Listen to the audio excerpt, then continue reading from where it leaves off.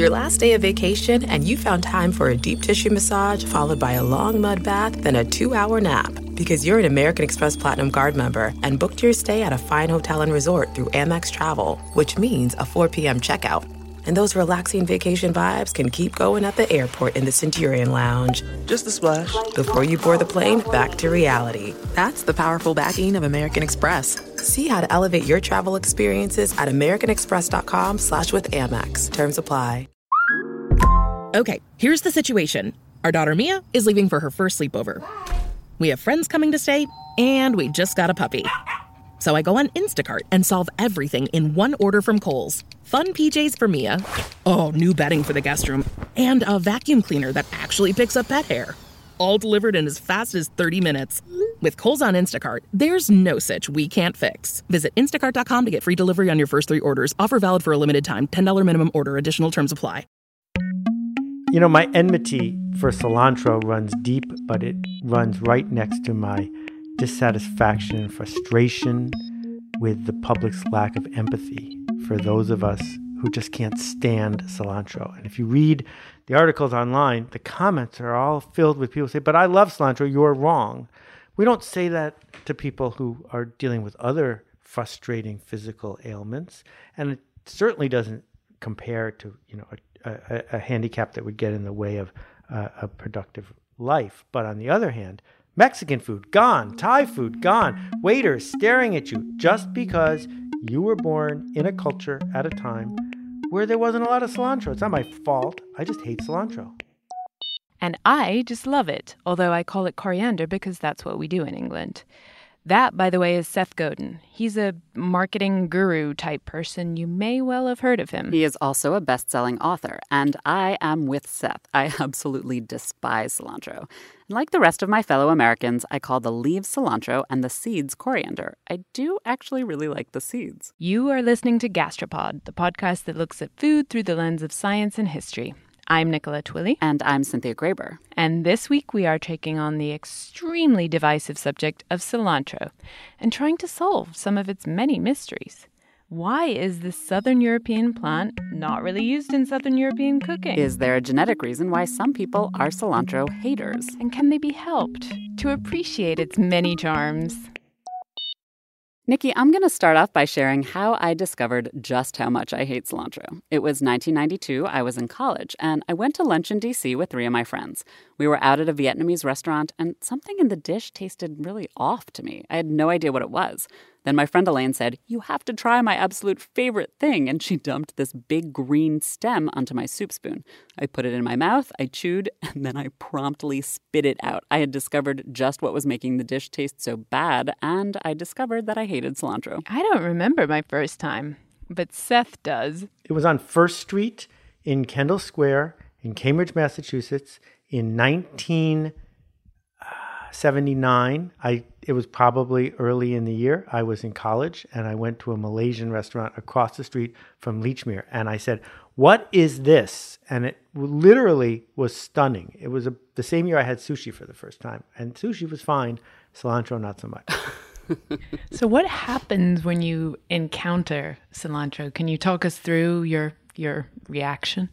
So in a double-blind lab setting, I would probably taste a soapiness, and then I would begin to anticipate what happens after that, which is a headache. But the headache is now mostly psychosomatic because the soapiness triggers the headache, and so the soapiness triggers the feeling that the headache is coming. But in the real world, what I feel is frustration because it's not in my house. I'm at a restaurant. I'm with friends. I'm about to enjoy something that I am not going to enjoy anymore. And I'm frustrated because I had to go through that whole social embarrassment of saying in front of everyone, "Oh, and by the way, leave this off and leave this off and leave this off because I'm a cranky old guy and I don't want cilantro." Speaking of that, do you have a technique? I mean, I travel a lot in South America, and I love going to the types of restaurants you talked about. And, you have to ask the waiters or maybe pick some out. Do you have a technique for dealing with cilantro in your dishes? Well, for a long time, I had a card in my wallet in 5 languages that said, "Please, I do not eat meat. I do not eat cilantro. Thank you very much." And I would just hand it to the waiter. And that works pretty well. But most of the time now, I just move things around on the plate because it's such a hassle to constantly go through this whole litany of being a picky eater when I see myself as an omnivore. Are your family also haters? Not only do my kids like cilantro, they like having cilantro near me. They think that that's a thrilling way to show their independence as young adults. So they deliberately flaunt their cilantro in front of you? Sometimes it's in the refrigerator. And they say, well, I bought it with my own money, Dad. And it's like, I don't care. It's my refrigerator. I don't want any cilantro in my refrigerator. Cilantro torture. That is an amazing idea. Please don't try that out on me. Oh, just you wait. Seth and I have plans for you. But first, let's get to know your enemy. This plant, which scientists call Coriandrum sativum, has its origins in southern Europe and the Middle East. That's Mike Ballack. He's vice president of botanical science at the New York Botanical Garden and author of a 21st century herbal. In fact, 8,000 to 10,000 years ago, people were using it, and we have archaeological remains of seeds from an area around the Dead Sea in Israel. And we know it's been cultivated in Europe for at least 3,000 years. The earliest recipe with cilantro in it is actually written on a Babylonian clay tablet. It's used with cumin and a few other spices in a stew. Cilantro's had a very noble career, actually. It was placed in the pharaoh's tombs and used to perfume the hanging gardens of Babylon. And the Romans used to make a pesto out of it. But wherever cilantro was eaten, it was also used medicinally. The leaves are used to dispel gas. They're used to treat indigestion and vomiting and diarrhea, in addition to being a food plant. In many countries, that pungent smell is thought to be an aphrodisiac. Of course, as we say, some people can't stand the taste, so it probably can also impact the opposite direction. Mike's right. Cilantro hate is as old as cilantro itself. It makes its earliest appearance in print in early Renaissance-era books. The writers compare the smell of cilantro to bed bugs. And in fact, the name apparently comes from the Greek word for bed bug, so something smelly, not necessarily a nice thing to add to whatever dish you're having. Harold McGee is a food scientist. You may well have his famous book in your kitchen. It's called On Food and Cooking. It explains everything about cooking scientifically. But there is at least one thing about cilantro that he doesn't have a good explanation for. Why did it basically disappear from European cuisine? It is a big puzzle, and I've skimmed what I can in Western European literature and recipe books and so on to try to figure it out. And a couple of people have written about this. I still haven't seen a good explanation, because people clearly did use it in Roman times. Then it just does kind of disappear. It's there in herbals, but not really actively used. And then it kind of shows up in Portuguese cooking, of all things, but nothing between Italy and Portugal. So I really don't have a good explanation for it. It's a very unusual, peculiar kind of career that cilantro has had. Things get weirder when cilantro crosses the pond. Despite its slide from popularity in Europe, Mike Ballack says that, in fact, it was one of the early spices that the colonists to the United States brought with them, one of the first ones they planted here. I hate to break it to you, Cynthia, but the first place cilantro touched down in the Americas was your home state, Massachusetts. And then it disappeared, because I can tell you that traditional New England cuisine is not full of cilantro, luckily for me. But it became hugely popular in South America. Another mystery. But it means that when Mexican and Vietnamese and Thai food all started to become more mainstream in the U.S. in the 80s and 90s, that cilantro was hitting virgin taste buds. Like yours, Cynthia. Exactly. And it was not a hit with everyone. There was this amazing article in the Washington Post in 1994 by a woman who just hated it. That was my senior year. Those 3 women from the Vietnamese restaurant and I were now roommates, and my friend Melissa and I ran around the house brandishing the article. I was not alone. And since then, a fully fledged anti-cilantro campaign has sprung up.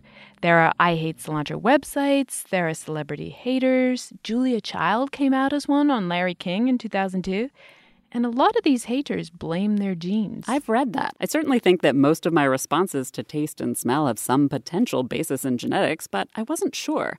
So we called up Charles Wysocki at the Monell Chemical Senses Center. He's done a few studies on the relationship between genetics and cilantro loving or hating. There are cilantro lovers and there are cilantro haters. And my training has always been that if you see this huge amount of variability in some trait, it's likely to have some genetic contribution to that. And so he went to Twinsburg, Ohio, with some cilantro. In Twinsburg, Ohio, the first weekend in August, there's a Twins Festival that is held annually, and it's quite amazing. There are thousands of people there, and twins and triplets, some quads.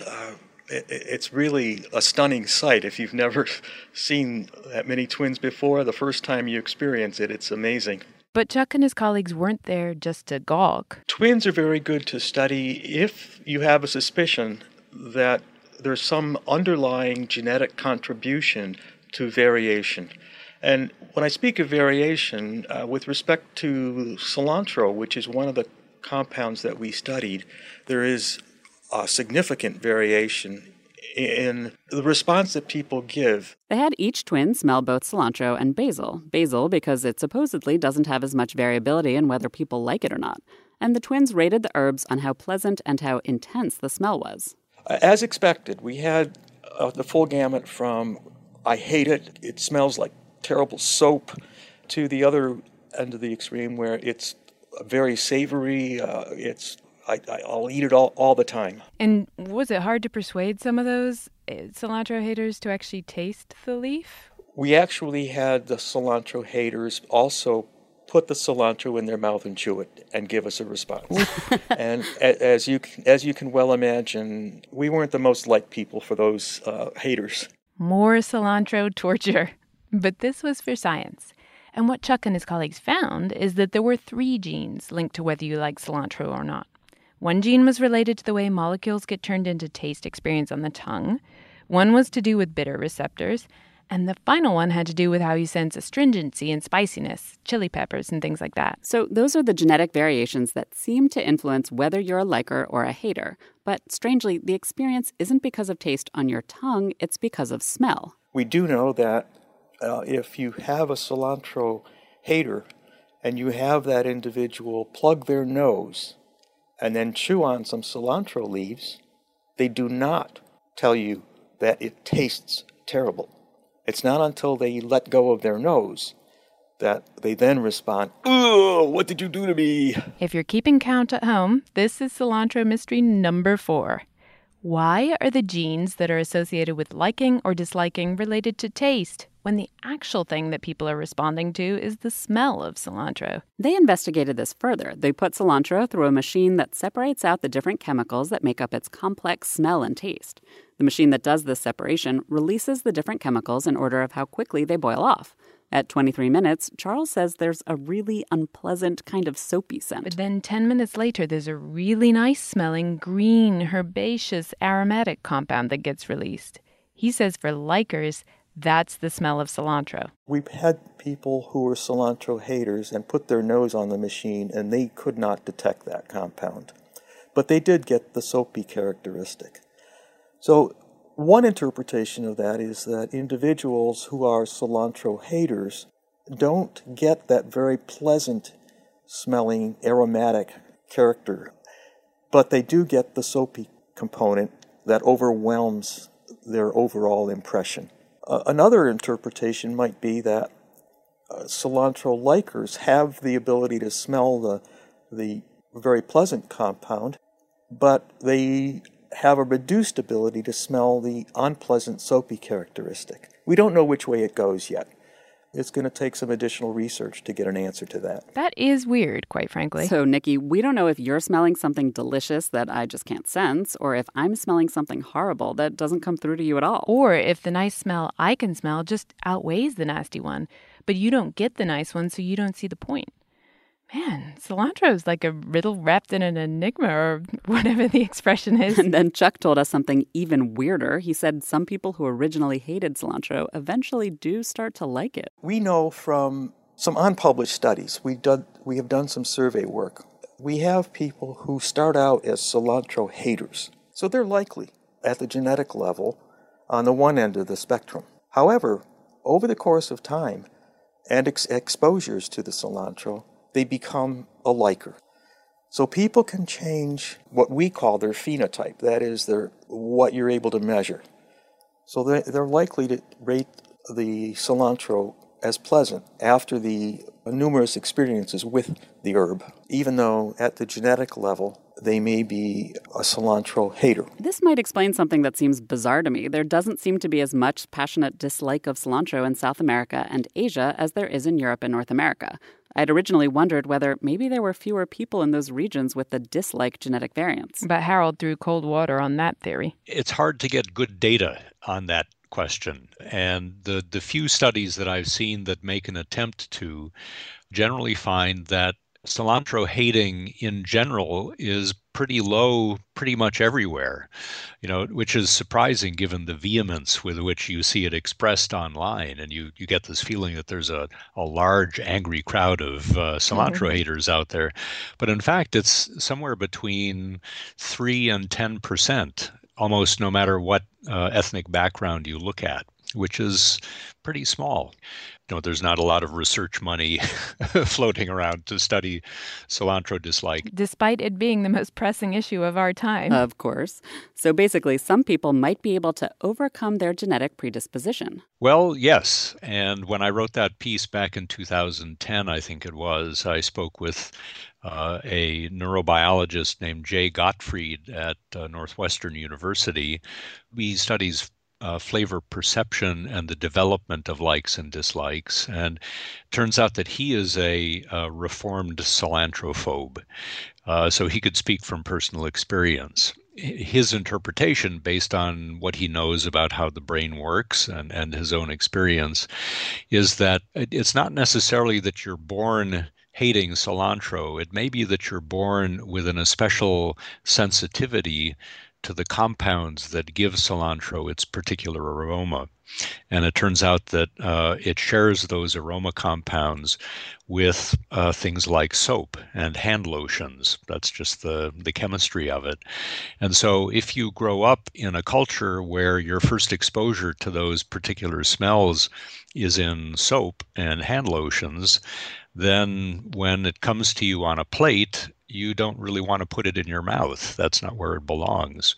Whereas if you grow up in a culture that uses it all the time in cooking, and you first experience it at the dinner table with your parents and your siblings and so on, then it has a very different set of associations, and you're going to like it. So there's hope for you yet, Cynthia. It is hard for me to believe that's even a possibility.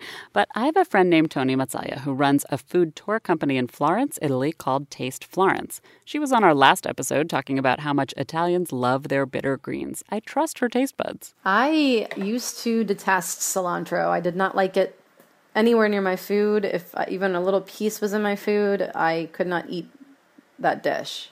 I just felt like it invaded all of the flavors. But then something changed. I don't know. I don't know how it happened. I mean, your taste buds do adapt as you get older. And because the first few times I had it, maybe I had it where they were overusing it. A lot of the time in the States we have a tendency to do that, where we'll take an ingredient and just, use it abundantly in a dish. I think maybe my taste changed. So that's 2 actual people, Jay Gottfried and your friend Tony, and however many people Chuck Wysocki surveyed in his unpublished data too. The evidence is piling up that conversion is possible, Cynthia. I'm not yet convinced. But after he talked to his neurobiologist friend, Harold McGee certainly thought cilantro haters could be converted, so he came up with an idea to help people like me embrace our culinary nemesis. An epic matchup between your 2 favorite teams, and you're at the game getting the most from what it means to be here with American Express. You breeze through the card member entrance, stop by the lounge. Now it's almost tip-off, and everyone's already on their feet. This is gonna be good. That's the powerful backing of American Express. See how to elevate your live sports experience at americanexpress.com/withAmex. Eligible American Express card required. Benefits vary by card and by venue. Terms apply. Okay, here's the situation. Our daughter Mia is leaving for her first sleepover. We have friends coming to stay, and we just got a puppy. So I go on Instacart and solve everything in one order from Kohl's. Fun PJs for Mia. Oh, new bedding for the guest room. And a vacuum cleaner that actually picks up pet hair. All delivered in as fast as 30 minutes. With Kohl's on Instacart, there's no such we can't fix. Visit instacart.com to get free delivery on your first 3 orders. Offer valid for a limited time. $10 minimum order. Additional terms apply. I came across the fact that in Portugal, people throw handfuls of cilantro into soups and things, and they also make a pesto out of it instead of using basil. So I tried making the pesto and was kind of disappointed that it didn't have a really strong cilantro flavor, because I'm one of those people who happens to like it. But then I thought, well, actually, that's a good thing for people who aren't wild about it. It's really toned down, and so maybe that's the place to start. If you want to learn to like cilantro, but it's going to take an effort, maybe starting with the pesto is a good place. And then he dug up a Japanese study showing that chopping up cilantro leaves really fine allowed the plant enzymes to mix with the particular chemicals that have that soapy smell and take them down a notch.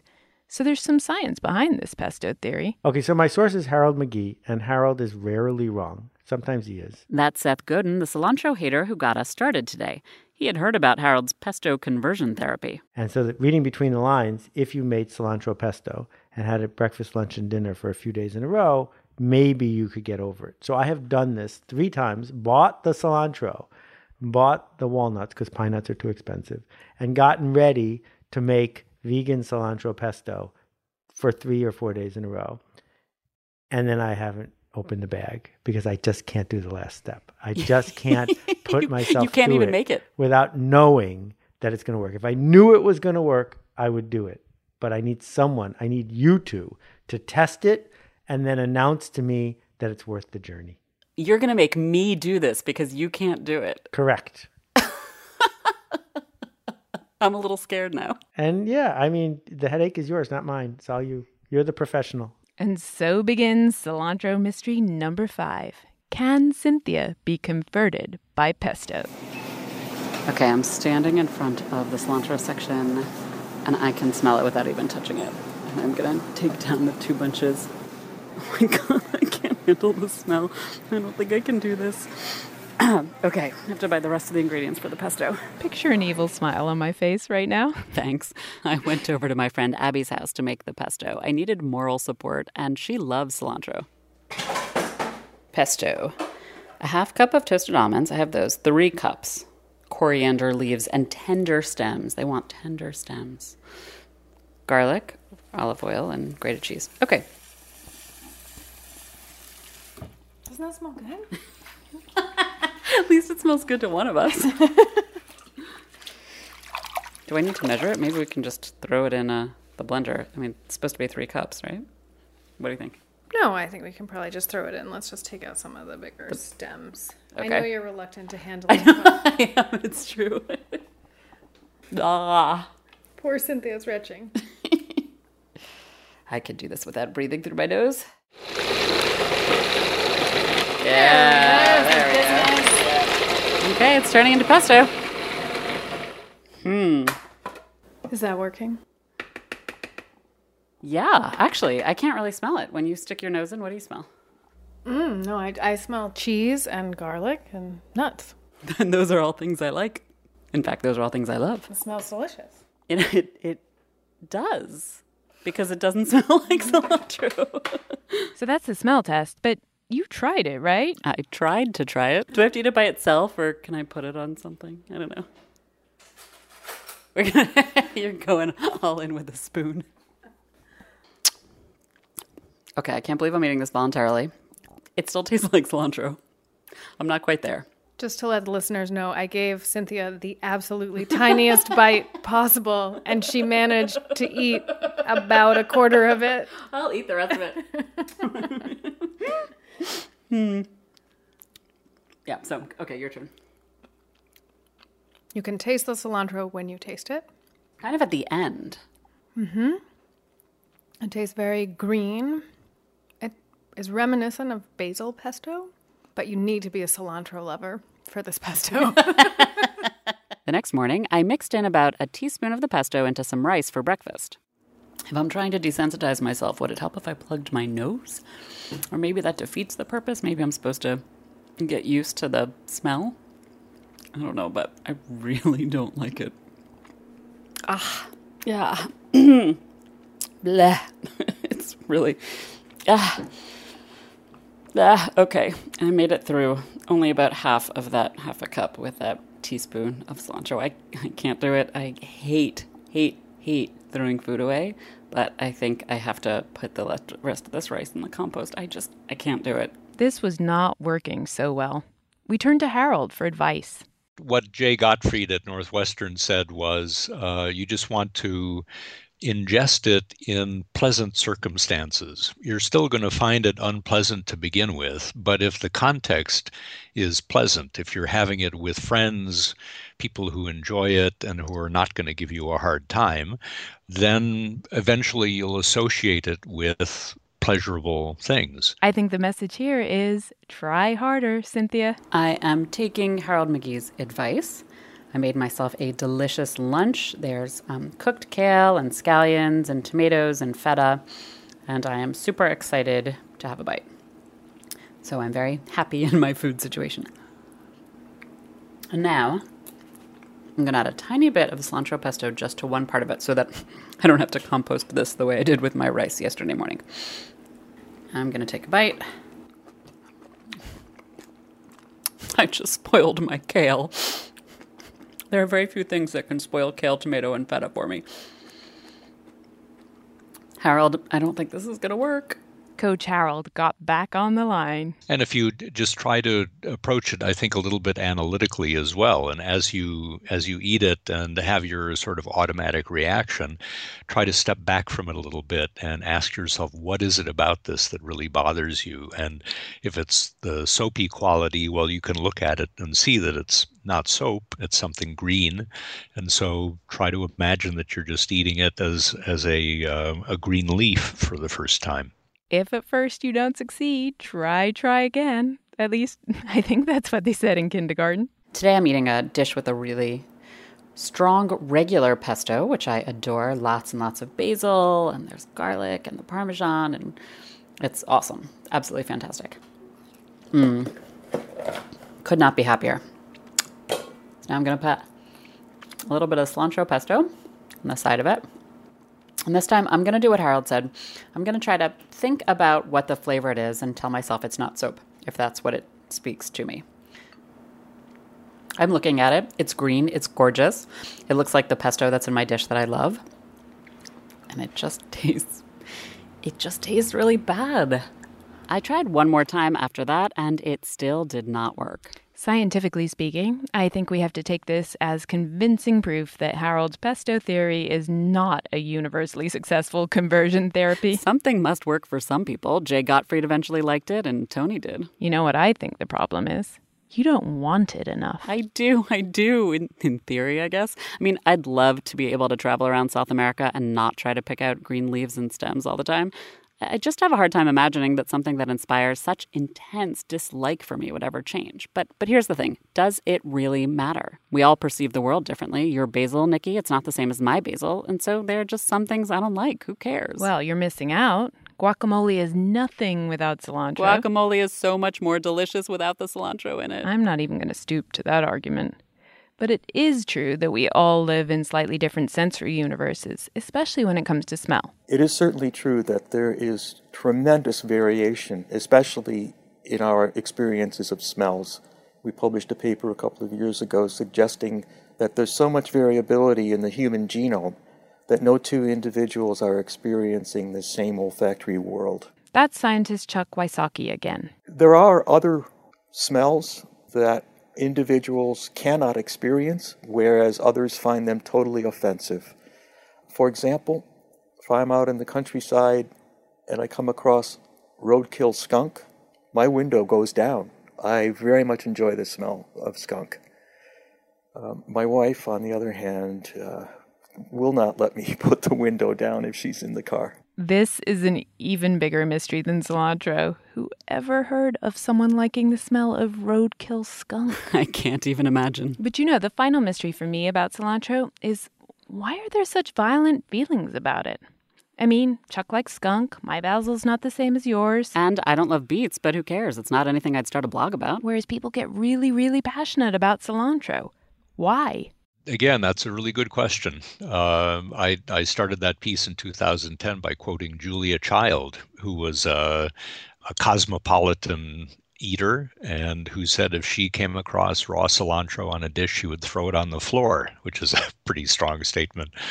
So it's a really good question. To me, that's one of the ongoing mysteries in food is why it inspires such deep feeling. Well, I love it. I personally very much enjoy cilantro. I'm one of those people who happens to like it. It has a very pungent flavor. I love it.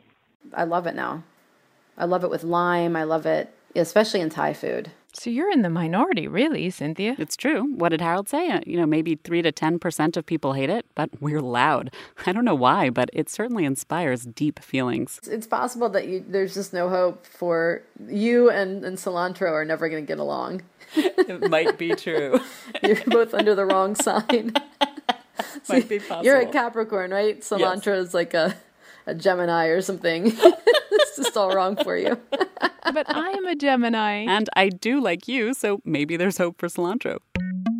We have lots of people to thank this episode. Seth Godin set us this challenge. This episode is his fault, and I hope he's grateful. Thanks, Seth. I have some leftover pesto I can send you. Thanks also to Mike Ballack. He's vice president of botanical science at the New York Botanical Garden, and he recently published a book called 21st Century Herbal, a practical guide for healthy living using nature's most powerful plants. Thanks to Harold McGee. I'm a huge fan of his writing and of his book on food and cooking. But I'm sorry, Harold, I just couldn't make your experiment work. Thanks to Abby Klima for moral cilantro pesto support. And finally, thanks to Charles Wysocki, emeritus member of the Monell Chemical Senses Center in Philadelphia and skunk smell aficionado. If you're a gastropod liker, feel free to make a donation at gastropod.com. Also, you can find all the links to the cilantro studies and articles there. And if you decide to try out the pesto desensitization technique yourself, please do let us know. I would love to hear if it works for someone else. We are on Facebook and Twitter at Gastropodcast, so you can connect with us there, or email contact@gastropod.com. We'll be back in 2 weeks with a trip to Mexico to explore the history and science of tequila and mezcal. Salud! Till next time. When you're an American Express Platinum card member, don't be surprised if you say things like, "Chef, what course are we on? I've lost count." Or, Shoot that! And even, Checkout's not until 4, so... Because the American Express Platinum Card offers access to exclusive reservations at renowned restaurants, elevated experiences at live events, and 4 p.m. late checkout at fine hotels and resorts booked through Amex Travel. That's the powerful backing of American Express. See how to elevate your experiences at americanexpress.com/withAmex. Terms apply.